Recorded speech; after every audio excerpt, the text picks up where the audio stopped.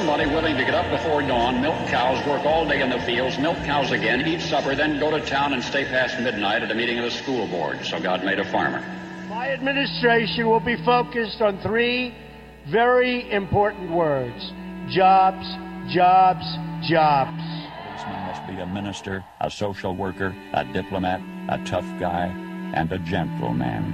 And of course he'll have to be a genius because he'll have to feed a family on a policeman's salary. From this day forward, it's going to be only America first. America first. We, the citizens of America, are now joined in a great national effort to rebuild our country and restore its promise for all of our people. Because today, we are not merely transferring power from one administration to another, or from one party to another, but we are transferring power from Washington, D.C., and giving it back to you, the people. Hold on to your seats. Buckle up for safety. You are now entering another dimension with the Scott Adams Show.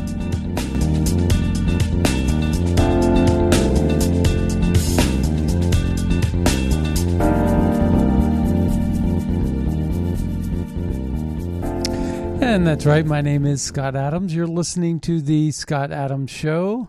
And I want to thank everybody for tuning in today. There's a lot of things that we're going to carry over from yesterday and also talk about today. But, there seems to be a lot of hypocrisy in Washington. That's an understatement. I say it with a chuckle. The latest wrinkle is that Biden basically doesn't know what he's doing when it comes to supply chains, and he doesn't, and he's not accountable for anything. He's blaming everything but the kitchen sink.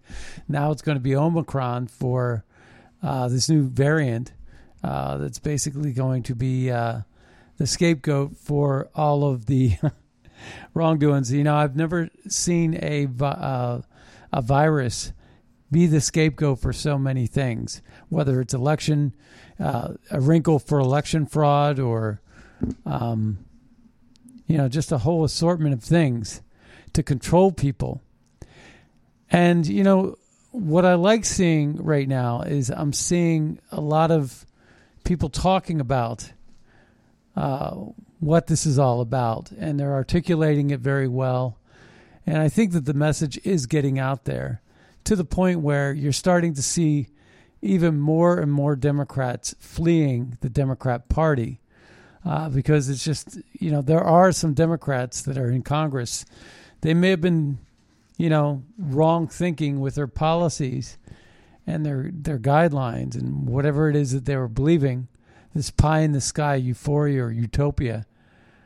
But there's yet another House Democrat that announced plans to leave Congress in the latest blow for party majority chances in 2022. So it says here, another House Democrat on Monday announced plans to retire from Congress. The Democrats know they're in trouble going into 2022 midterms, so many are fleeing and sinking the ship. Basically, New York Representative Tom Suozzi on Monday announced he will be leaving his 3rd district seat to run for governor in 2022. So he is the 18th House Democrat planning to retire. People don't want to run for those seats. That doesn't mean that those seats are going to be pickups or sure shot pickups, but it does mean that the Democrat Party is I think splintered for sure. There's no doubt about that. Divided. Maybe, there's a lot of infighting. There's a lot of power grabbing. Like I was saying, politics is a very strange thing in Washington. Makes for strange bedfellows. And you take the Squad, for example, and you take Nancy Pelosi. And Nancy Pelosi at one point had a lot of leverage over the Squad and can basically treat them like children.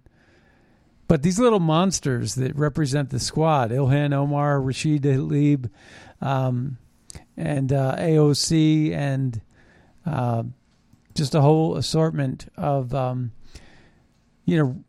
ridiculous thinkers that are basically dominating that small little contingent. And by small, I mean like 6 or 7 individuals. Well, the Democrats don't have that big of a yield. They don't have that big of a lead. And so, therefore, these 6 or 7 voters in the House of Representatives representing the squad can really wield a big fist now. And it's all relative, isn't it? 6 or 7 congresswomen, I think they're mostly women, all women. But these radical lefties representing the squad, representing the radical left, actually have a lot of muscle now with regard to the Biden administration. And in addition, not just that, but the Nancy Pelosi agenda. So a lot of these things, like, for example, this new, spending bill that the CBO said is going to cost a fortune over and above what it is that Jen Psaki, for example, said that it would cost, which is $0, they said. So somehow spending more money costs $0. Never mind what it's going to do to inflation and so many other things. Of course, they already have a scapegoat for that. Like I said, it's going to be Omicron now. And not only that, but they're using the Omicron double duty. It's not just going to be blamed for inflation or oil prices and so on and so forth. But never mind the poor decision-making and policies that have been instrumented or pushed out by the Democrats. Like, for example, closing down Keystone Pipeline. Now it's been reported that 50 million barrels of oil from the emergency reserve are going to be utilized to try to control gas prices. All the while, this is going to increase inflation, because anytime you inject money into, or free stuff, whether it's free oil or printing cash, you're going to raise inflation.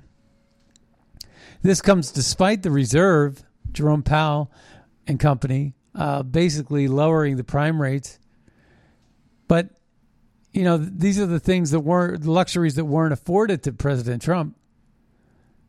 And in the end of the day, it's just going to result in inflation, which is going to cost us all dearly. But this little contingency of the squad is really going to is wielding an iron fist right now. They're going to be pushing these agendas. This new spending bill that I was talking about is going to result in 6.5 million people, immigrants, illegally here. They were brought here before a certain date, like April or something like that. If you were here before a certain date, you're going to get amnesty. 6.5 million. That's the large, and it's not even getting talked about. Just like Brooks in Waukesha is not getting talked about in the press. Never mind the fact that he was a racist terrorist. The media doesn't want to talk about it. It doesn't fit the narrative. Biden doesn't want to go out there to Waukesha and do anything about it, because it's a Republican stronghold area of Wisconsin. But he was out there, lickety-split with Kenosha.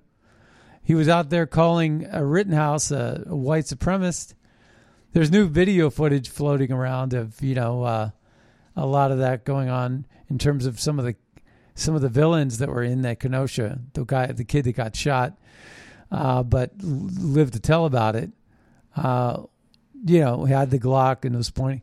It's so interesting when you see this footage that we all kind of missed during that trial is now making its way out there. And it's like, sure enough, he was defending himself. You compare that to this Kenosha, this Waukesha, Wisconsin murderer, terrorist, racist. And there's no comparison, but the media doesn't want to talk about that. 6.5 million illegals are going to be given amnesty as a result of this new spending bill. And, it's got to pass through the Senate. And again, it would have been nice if we would have had some control of the Senate. And that's where, someone like a Joe Manchin would have come in handy.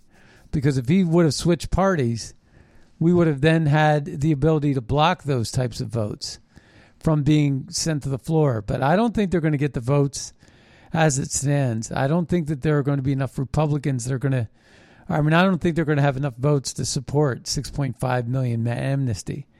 This is a dream that was pushed through by Obama back in the day, where Obama wanted over 5 million, it probably would have been about 15 million amnesty, and it was blocked by Justice Hannon, the Supreme Court justice in Texas. And it was upheld, that block, by the Fifth Circuit Court of Appeals. And then, of course, it was Justice Scalia that was basically overseeing whether or not to hear a case from the Fifth Circuit. And he was not going to hear it. So, naturally, I think, and this is my belief, that Scalia was murdered. There was no witness. There was no autopsy. There was no witness to his murder. And they wanted this so bad, and they wanted to get Merrick Garland in there. And we all see what a radical lunatic Merrick Garland is. Merrick Garland. What a radical left-wing nut job. He can't even say that breaking the law by entering our country illegally is an illegal act. He can't even bring himself to say that. And that's how radical this left wing has become. That's how radical the cabinet that's being assembled in the Biden administration is. These are all Marxist. And these were people, Biden was on all kinds of different sides of the fence going back 40, 50 years. He was all over every issue. And it just goes to show you the way politics was done 40 years ago. We just didn't know it. And again, we owe a debt of gratitude to someone like Donald Trump for really spelling it out and showing us the light. And I think that a lot of the patriots out there, citizen journalists, even QAnon, which, by the way, if you were paying attention, General Flynn has now denounced QAnon, said it's a left-wing Democrat thing. Regardless of how you feel about QAnon, there was a lot of researchers, a lot of people doing their thing. And now you got all these people that were part of that whole movement, the Patriot movement, infighting. It's not helping the conservative agenda. It's not pushing the ball forward. It's dividing our party. And in Washington, where, you have a lot of things happening, it's being treated like a joke. General Flynn, Sidney Powell, Lynn Wood, even Mike Lindell are being treated like a joke. I got chewed out by an emailer, someone who emailed me about my comments. Well, Mike Lindell is probably the least offender, if you consider it relatively speaking, with regard to, say, Patrick Byrne or Lynn Wood or Sidney Powell or General Flynn. I think that those are all people that have been disingenuous and trying to sell books and sell ads and sell pillows and sell whatever. I would actually respond to that person who wrote me and say, maybe perhaps Mike Lindell was the least offensive.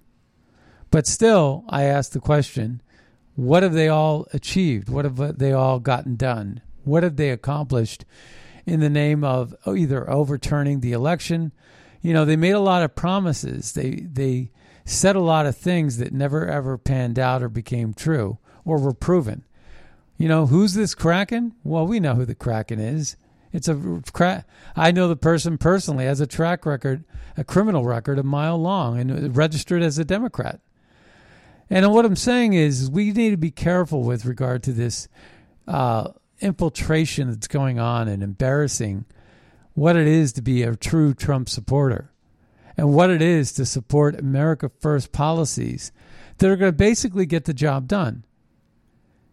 Now, this is great news that the Democrats are splintering, and this new wrinkle is that this guy is leaving the Democrat Party, and that's great. But who knows who's going to replace him? It's probably not going to be a Republican in the New York seat where this guy won. But nevertheless, it's going to weaken their party. And I'd say, people want to know what's the magic sauce for taking back our republic.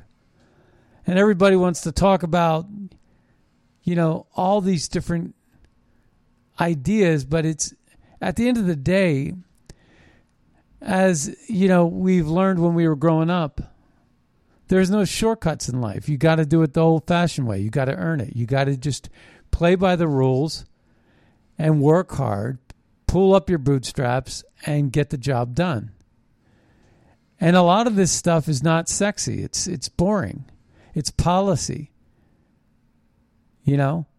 But nevertheless, we're not trying to compete with The View over here at the Scott Adams Show. We're not trying to compete as an entertainment organization. We're not trying to be funny. This is not funny to me. This is serious business. And so the idea is that, there are a lot of opportunities to take back the House and the Senate in 2022. It's right there for us. Just ask Donald Trump. He'll tell you. And it's true. But we got to be smart. We got to be united. And we got to be thinking clearly. None of this quick fix stuff. I know the solution that will fix everything. And, everybody who was talking about President Trump was going to be back in the Oval Office in August or whatever, it was an embarrassment.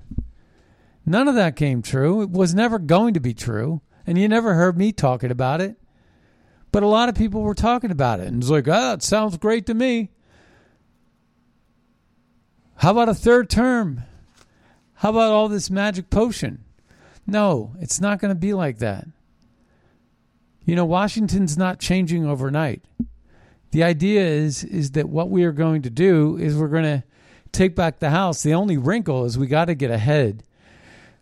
We got to pressure the local and statewide politicians, particularly in the battleground states that happen to be controlled by a Republican Congress. That could be Pennsylvania. That could be Wisconsin. That could be Michigan. That could be, I don't know about Michigan actually, but Wisconsin, Arizona, Georgia. We got to force them to do better. We got to hold them accountable. So Trump again is right when he talks about, and Pence by the way is wrong when he talks about primarying these people, these rhinos, out of office that didn't rescind the vote or didn't fight to rescind the vote, to have it first investigated before these votes for the 2020 election got certified. And again, it wasn't sexy, but it was definitely something that we could have done. And I was saying back in the day, and it's all on podcast, and I was saying it's not at the federal level.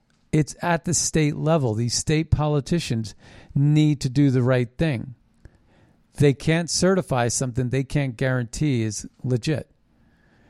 And I thought that Giuliani and Jenna Ellis and President Trump and his team put together excellent cases before the Congresses of these states.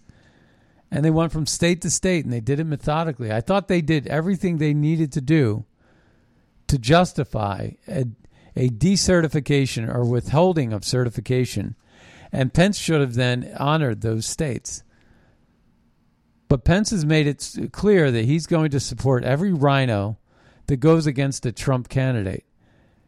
The battle lines have been drawn, and he's a rhino just like, by the way, I took offense to the person who was sort of defending Mike Lindell, and I wasn't really bashing Lindell as much as I was bashing the others. But he called me something to the effect that Liz Cheney endorser of sorts. And of course, that could be further from the truth. That was insulting. But in any case, nevertheless, I think the guy approached it with good taste and in good spirit, fighting for his country, as I am every single day.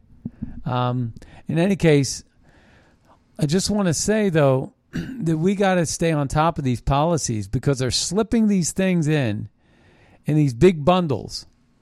6.5 million amnesty is slipped in to this spending bill.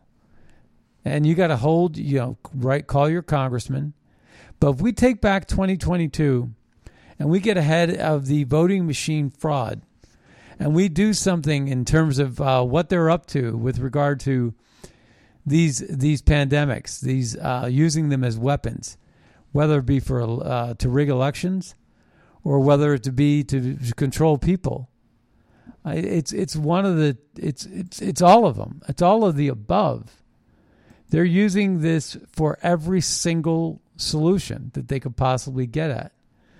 And, the ultimate goal for them is to basically control you by controlling your money. They're going to basically control the banks. They're going to utilize the banks as weapons and tools. They're going to utilize your ability to buy food. With these social credit score systems, which are basically, in essence, what the vaccine passport is. They're controlling where we can eat, whether we can travel, all kinds of things. And we got to put a stop to it. I said this in a Facebook post. I said, China has long treated its immense population as a GDP asset used as slave labor like a machine or a production plant. The globalists have taken note, and they want to follow just like China. The future of global totalitarianism is here. It's just unevenly distributed.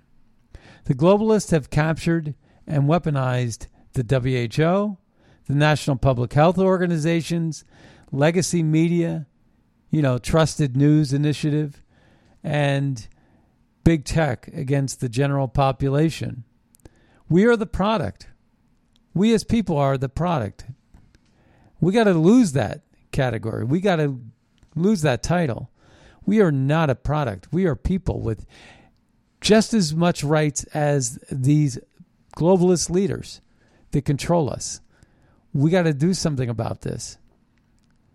And what we do is we win these elections and we oust them and we interrogate, we investigate them. We're going to get to that and some other things here just shortly. But the globalists have captured and weaponized these medical institutions and big tech. Incidentally, Twitter's new big tech guy. We're going to talk about that. We're going to talk about Chuck Grassley and what he's doing with regard to Hunter Biden and these investigations that have stalled in Congress. But we are the product. We are as cattle to be bred, grown, herded, culled, and used to drive return on investment. The globalists are amoral. They only care about power and their return on investment. They see morality as an outdated concept, and they move populations around as needed, disguised as refugees or migrants, and cause the chaos and turmoil like they did with Syria or Afghanistan or with the open border system. And they try to create these crises in order to get these refugees or migrants. And they move these populations around as needed, disguised as refugees, migrants, and cause the chaos and turmoil to create the conditions required to fulfill their objectives, no matter the loss of life. They don't care about loss of life. It's why the mainstream media doesn't care about what happened in Waukesha, right, Wisconsin. They don't care about all the death and destruction. They don't care because it doesn't fit their narrative. Just like they're not going to talk about Cantor. I was right about Cantor. 2 weeks ago, we were talking about that Boston Celtics guy. He just got his citizenship yesterday. And we're talking about Cantor and how important a message the statement is that he's making. And that is because the NBA is bowing to China. And he's blasting China for mistreating the Uyghurs and the Taiwanese and one China policies and drawing questions in the air for all of this stuff. He was on to the kick of free Tibet.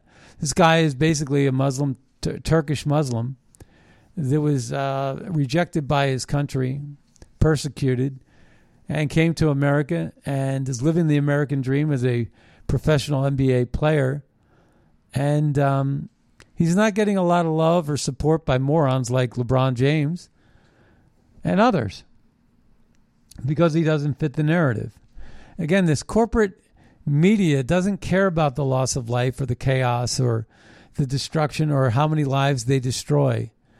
Just look at the difference between the way the Waukesha Brooks guy who killed all those people in Wisconsin with his car. Look at how he was treated. How this guy was out on bail is beyond me. This guy makes Charlie Manson look like a Boy Scout. And yet he's free to run people over and talk about racism and talk about black supremacy, for example. And you compare him to Rittenhouse, or you compare him to the people that are rotting in jail right now from the January 6th event, something that Fauci still thinks, just along with General Milley, his cohort. Because like I said at the end of the show yesterday, I believe that Fauci is protected by the Pentagon and our intelligence apparatus, because I think he's involved with bioweapons, and I think he's involved with classified and top secret weaponry. And he is the guy that's pulling all the strings to make the bureaucratic mechanisms wheels turn. And when they turn, he gets the academic world that gets funded by the government, and he gets the medical world that now, thanks to Obamacare, is funded by the government in a lot of different ways, rewarded by the government, if you will. And the medical industry, just like the journalistic industry, just like the tenure professor track, just like the Hollywood track, there are blacklists, and it's radically left, and it's all part of a globalist agenda. It's why every nurse I had in the hospital was from another country. It's why, all of my physical therapists and doctors, and they're all foreign. And I don't know why that is exactly, except for the fact that the hospitals are paying half the salary that they used to have to spend. It used to be that they would have a nurse that they would spend, a certain salary on. Now they cut those salaries in half. And you take that across the board, and the medical professionals are saving a bundle. Everything is specialized. Everything is contracted, subcontractors, and outsourced. It's a systemized approach to medicine that's on the cheap, on the down low. And these companies are benefiting hand over fist. And it's exactly what's going on in the pharmaceutical industries as well. It's how Fauci can actually control, who gets rich and who doesn't. So Fauci pulls a lot of strings, but I believe that Fauci also, just like, remember Einstein was instrumental in helping out with the atomic bomb, helping the Pentagon. At one point, that was a very classified operation. We learned later that these scientists were involved in developing a bomb. And a lot of these scientists didn't even really ethically or morally approve or agree with such a bomb. But they nevertheless served their country. And there's a few select people that were able to do it. And so it's not out of reach to think that Dr. Fauci is one of those types of people. He's got a unique situation where he can control the purse strings. He can manipulate people and organizations and foundations. He can control the academic grants, and then Echo Health. Remember the supported gain of function? He can actually green light and turn on or turn off whether gain of function is going to be allowed, unless the president knows about it, because it was Obama that stopped it for a little while because there was the Spanish flu or whatever flu that was going around. And Obama said, let's hold on this gain of function thing. And sure enough, there's a video flying around from 2009 that features Fauci. And you got to see firsthand sort of what kind of power Dr. Fauci had in 2009. I believe this was around the time of the Spanish flu, which I think gain of function went awry then. I think this gain of function, like Rand Paul's been saying, is highly dangerous. But let's go ahead and take a listen to what Dr. Fauci has to say in 2009 about vaccines. It sounds like he's wielding a lot of power and control even then. Only have to do that every couple of years and get people the vaccine will be something that is essentially a routine vaccination for everyone. And if we then transition that into the universal vaccine, then you may only have to do that every couple of years and get people protected not only from seasonal flu but from pandemic flu. In my mind, that's the end game. And that's good for the companies, too, because they're going to know and predict that every year the vast majority of the American population is going to get vaccinated, not having to guess will they or will they not. This very complicated, a lot of moving parts. But if we look at what has been said in the past, if we look at how things have developed, clearly this is about some type of universal inoculation system that would allow the biosecurity state and power to literally control everybody from the inside out. Only have to do. So, it's like it's going to be good for the companies too. Is that really Fauci's job? Robert Malone, a doctor that I like to read his stuff, said once again for emphasis, the future of global totalitarianism is here. It's just unevenly distributed. Oh, that's something that I read. He also said this, or no, that wasn't actually. I'm reading the wrong thing here. Benny Wright wrote this. This is actually a response to the mass murderer from last week. 1 week ago, an anti-white racist cop hating black supremacists slaughtered 6, including grandmothers and children, and injured 50 in Wisconsin. The mass murderer's name is Darrell Brooks Jr. Corporate media will not say his name or cover the Democrats who released him. Why? And it's this corporate media that's really doing the damage here. And again, as I said, if we had a corporate media back in Watergate, Nixon would have probably never lost his job. He would have never had to resign. It's just one of these things. And I want to also play this. This is another great Ron DeSantis. And then what we're going to do is get to something that Chuck Grassley put out yesterday about Hunter Biden. Again, they've been working on this, but it's been swept under the rug and the media won't cover it. Again, the media, we have to look at the media as an enemy of the people. We can't look at them any different way than this. But here's Ron DeSantis. Corporate press are more apt to characterize a parent who protests bad policies at a school board meeting as a domestic terrorist than somebody who intentionally rams an SUV into a crowd of innocent people if it doesn't fit the narrative. So here we go. Let's listen to Ron DeSantis. Is that how it works? The SUVs, they just drive by themselves? This just kind of happened? And they say, oh, this was a big accident. You never actually hear the discussion about who committed this. What was the motivation? This guy was a career criminal, let out on, didn't really have any bail, basically, should not have even been on the street, had clear anti-white animus, and this was an intentional act. And it seems like, for corporate press, they're more apt to characterize a parent who goes to a school board meeting to protest bad policies as a domestic terrorist than somebody who intentionally rams an SUV into a crowd of innocent people. So you have at least 6 have died. You have many more that have been injured. I know many people are in the hospital. And so let's just be clear. This was not a car just driving in. This was an attack by a felon who did that, who should not have been on the street. And we'll see what the actual motivation was. It very well may have been in response to what happened with Kyle Rittenhouse. And you have to wonder if that's the case. Almost assuredly, this guy's view of Rittenhouse was colored by all these media lies. He brought a rifle across state lines. That's a lie. They said that the initial altercation with Jacob Blake, that Blake was unarmed. That's a lie. They covered up Blake's criminal history. And then they said that Rittenhouse shot. And first of all, when you're self-defense, it doesn't matter, kind of what race, but they would say that he shot. Most people didn't know that he shot 3 white people. People thought, so that's what the media has been doing, and they tend to point a target on law enforcement's back. But this is just wrong, and these lies have got to stop.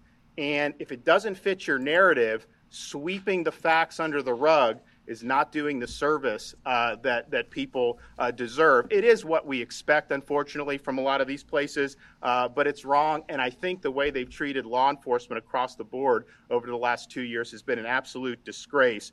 So let's just be clear. They are not wanting to cover this Wisconsin thing for what it is. They are not wanting the facts to come out the way they are because the facts do not support their narrative. And it's all about pursuing partisan narratives. So media bias is a big thing, but, big tech isn't getting any better. Twitter just came out with a new CEO, and it's very discouraging because this guy named Parag Agrawal, I don't know how you pronounce his name, but, some radical libtard from some weird country is now running, half of all the big tech information in America. It's absolutely absurd that this radical left-wing nut job is in charge of an organization like Twitter. Shame on people on the board of those folks out in Twitterland. By the way, Pat Kinane, who has a show on our network, basically said it's the H1N1 flu from 2009, not the Spanish flu. Yeah, of course. Actually, I think that they were giving it a couple of different names, but in any case, H1N1. But nevertheless, Fauci was pushing the vaccine back then. You wonder if that was just sort of like utopia pie in the sky. They weren't able to pull it off, but with the help of China, maybe they were.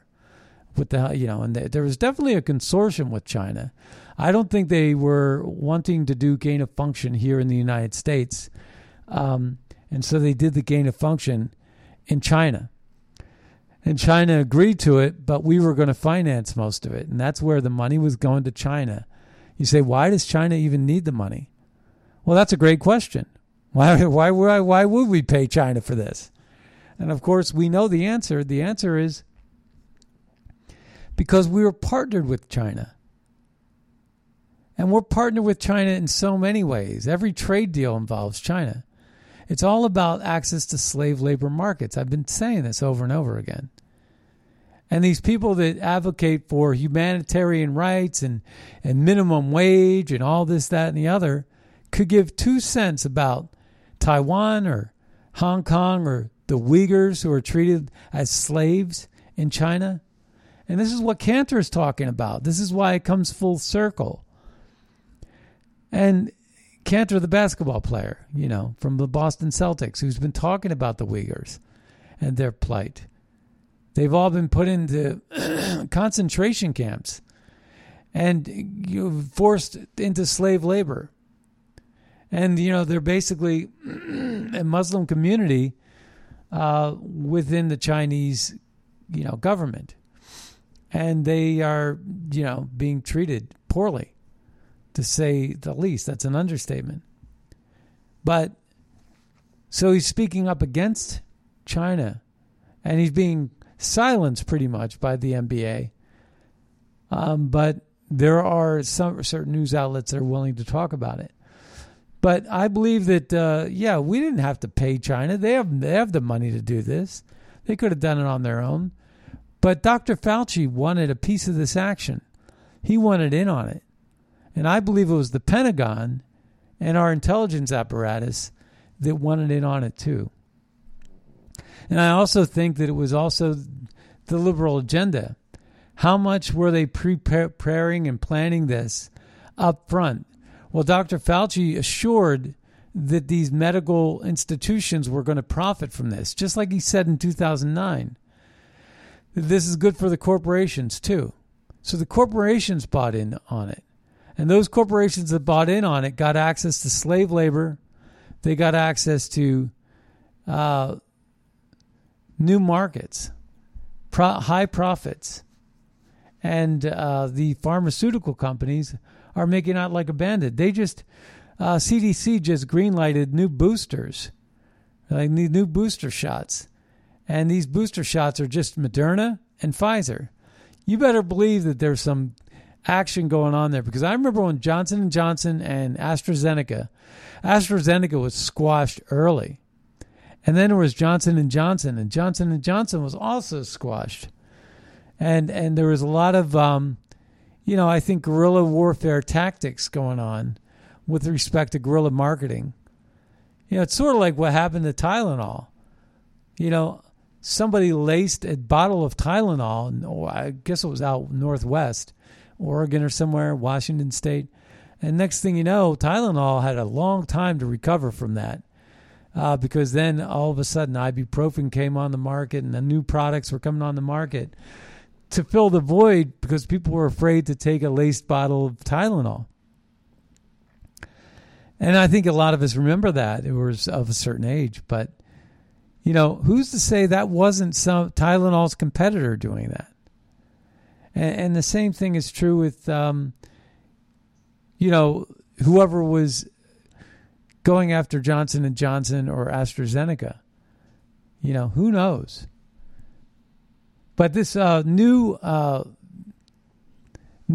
Twitter CEO, Parag Agrawal, says this. He said this in 2010. If they are not going to make a distinction between Muslims and extremists, then why should I distinguish between white people and racists? So this is a guy that basically he's of some color, hates with a passion, hates white people. He's perfectly left-wing. He's a left-wing racist. Let's not forget that this is the pedigree of the Democrats. They don't know it. They'll never admit it. They always try to say there was some sort of a flip back in the 70s. I don't know what happened, but there's a flip. Well, no. If you look it up at Wikipedia or anywhere, Jim Crow laws were written by state and local Democrat officials as guidelines. They were turned into laws, much like the guidelines we see in effect with regard to COVID. So this is not a new feature, but where you can write guidelines that are unconstitutional, you can't enforce them. So you can't enforce these guidelines, and that's a problem because they're unconstitutional. So what you do is you write up the guidelines, you encourage, wink, wink, quotes, you incentivize, carrots and sticks, corporations to follow the guidelines, and you end up, whether it's supporting Jim Crow laws or whatever cockamamie scheme the Democrats are thinking up, depending on the decade that we're in, and they get the corporations to do the dirty work, whether it's the hotels and the restaurants in the South adhering to the Green Book or, segregation on steroids or, and then, it got ugly and you had the governor of Alabama, George Wallace, a Democrat, basically standing in the doorway, not wanting integration. Well, not wanting those little black children to go to a white school. And so, the Kennedys got involved and it was a sticky situation. We all know the story. But the thing is that the South became red when conservatives and Republicans, there's a placard on 8th and Locust Street in Philadelphia outside of what's called the Music Fund Hall. And it said in 1854, the Republican Party was established to abolish slavery.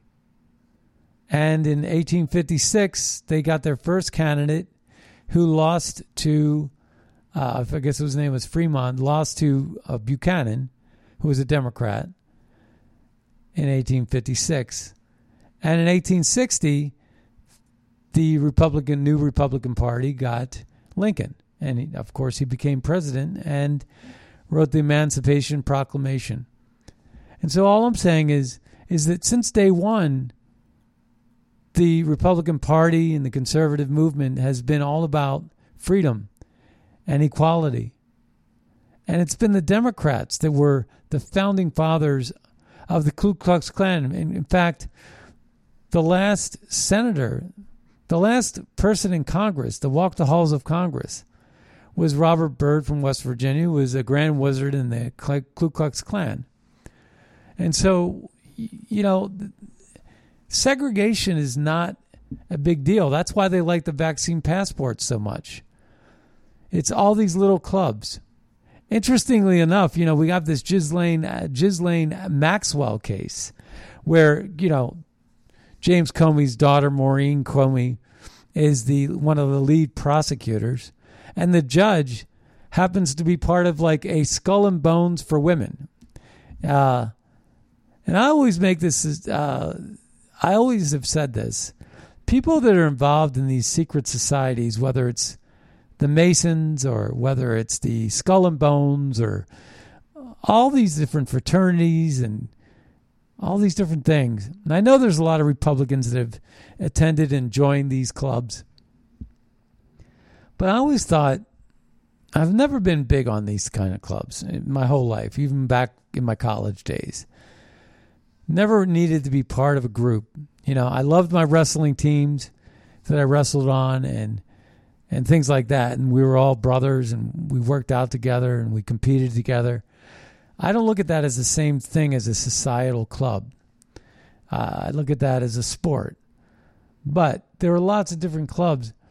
But I've always noticed, whether it's the Bushes, being connected with Skull and Bones, or the Clintons, being part of a member of different organizations, it seems like the Ivy League really values these types of secret societies and gives preferential and favorable treatment. And the judge in the Ghislaine Maxwell is a Obama judge, crazy left-wing loon, is presiding over this case, the Ghislaine Maxwell case. They're not. It's a federal case, but they're not even providing audio. Now, they're not allowed to have video cameras in a federal court, but still, they could do audio, and they choose not to do that. It seems to be rigged from the start because Maureen Comey oversaw and had a report that, all of a sudden these cameras that were supposed to be working in this top security jailhouse in New York City, all of a sudden these cameras, none of the cameras were working when Jeffrey Epstein supposedly killed himself. So it's absolutely crazy that, of all the people we could pick, it's got to be James Comey's daughter and Obama's judge. It doesn't make any sense. It's absolutely absurd. But meanwhile, you got the big tech guy, Parag Agrawal, and he thanks Jack Dorsey for stepping down and entrusting him to lead the way. But this guy is an absolute monster, Parag Agrawal. But he's now the new CEO of Twitter. And you wonder why it is that Twitter just keeps doubling down on hate and censorship. Let's read about the judge in the Ghislaine Maxwell case. Judge Allison Nathan is presiding over the Ghislaine Maxwell trial. She is a member of the Skull and Bones Sister Secret Society, Quill and Dagger. Okay, there it is. Quill and Dagger, that's the name of that one. She was John Kerry's associate national counsel in 2004. She was a special assistant and White House counsel to Barack Obama from 2008 to 2010 and appointed to the federal bench by Obama. She was appointed to the appeals court this year by Joe Biden, so she got a big promotion. I don't know. She looks like a man to me, but she's a woman, apparently. And who knows what's going on there. It's something weird. But in any case, there's that, and then there's the Maureen Comey. We knew about Maureen Comey being involved in this. Like, what are the odds, right? We knew about that a couple of years ago even. that she was going to be always involved in this case.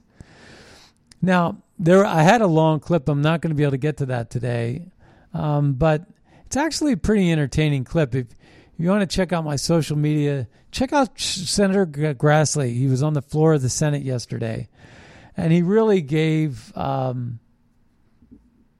great account of his investigation on Hunter Biden. So Senator Grassley asked Congress to expose the extensive ties between China, Biden family. Senator Chuck Grassley asked congressional Democrats to investigate the ties between the Chinese Communist regime and the Biden family. All right, so there's a lot going on there, actually, with respect to that. And so Chuck Grassley, there's a whole Rumble account, but I watched part of it. He wrote this tweet. He said,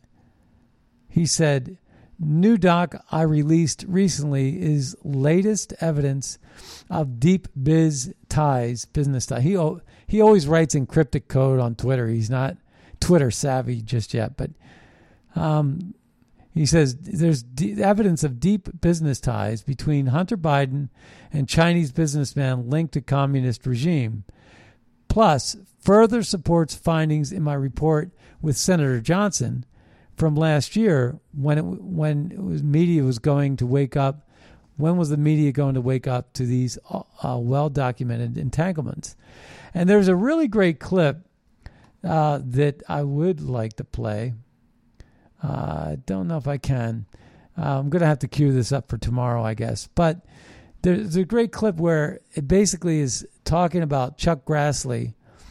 You know, basically, there's no there. It's all a ruse. It's all smoke and mirrors. It's not real stuff. And that we shouldn't pay attention to it.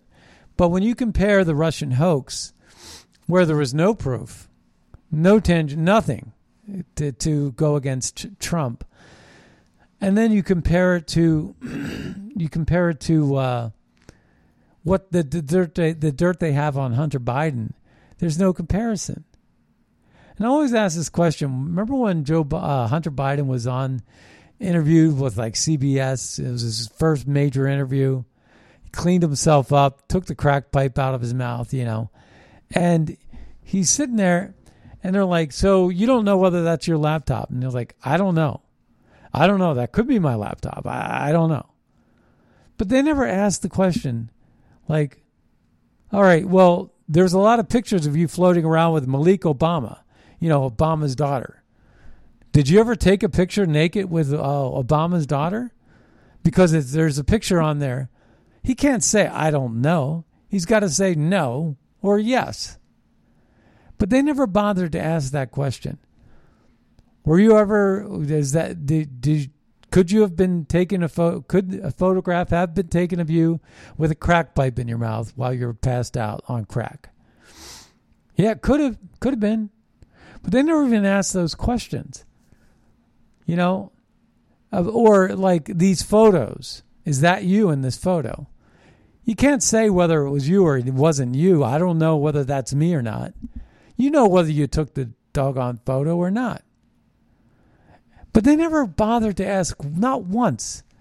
And to this day, what bothers me the most, to this day, he's never testified under oath, despite all the promises. And yeah, sure, I'll go under oath. Don Jr. did for hours. But they never even bothered. Not one time has Hunter Biden ever testified under oath. And that was what was so interesting about the custody battle of his love child that he had. There was going to be some disclosure. Well, no, they managed to avoid that. It's like we have two standards of justice. One for Hillary Clinton and the Bidens and the Democrats in general. Like Jussie Smollett, for example, is in court these days. And again, for what reason? I mean, the guy's as guilty as can be. we'll keep our eye on that, and we'll probably talk about that tomorrow as well. But it's just it's unbelievable times we're living in. We got to fight back. We got to treat these people like the enemy. Well, you're listening to the Scott Adams Show. We'll see you next time on the radio. Just to bury my kids right up to there.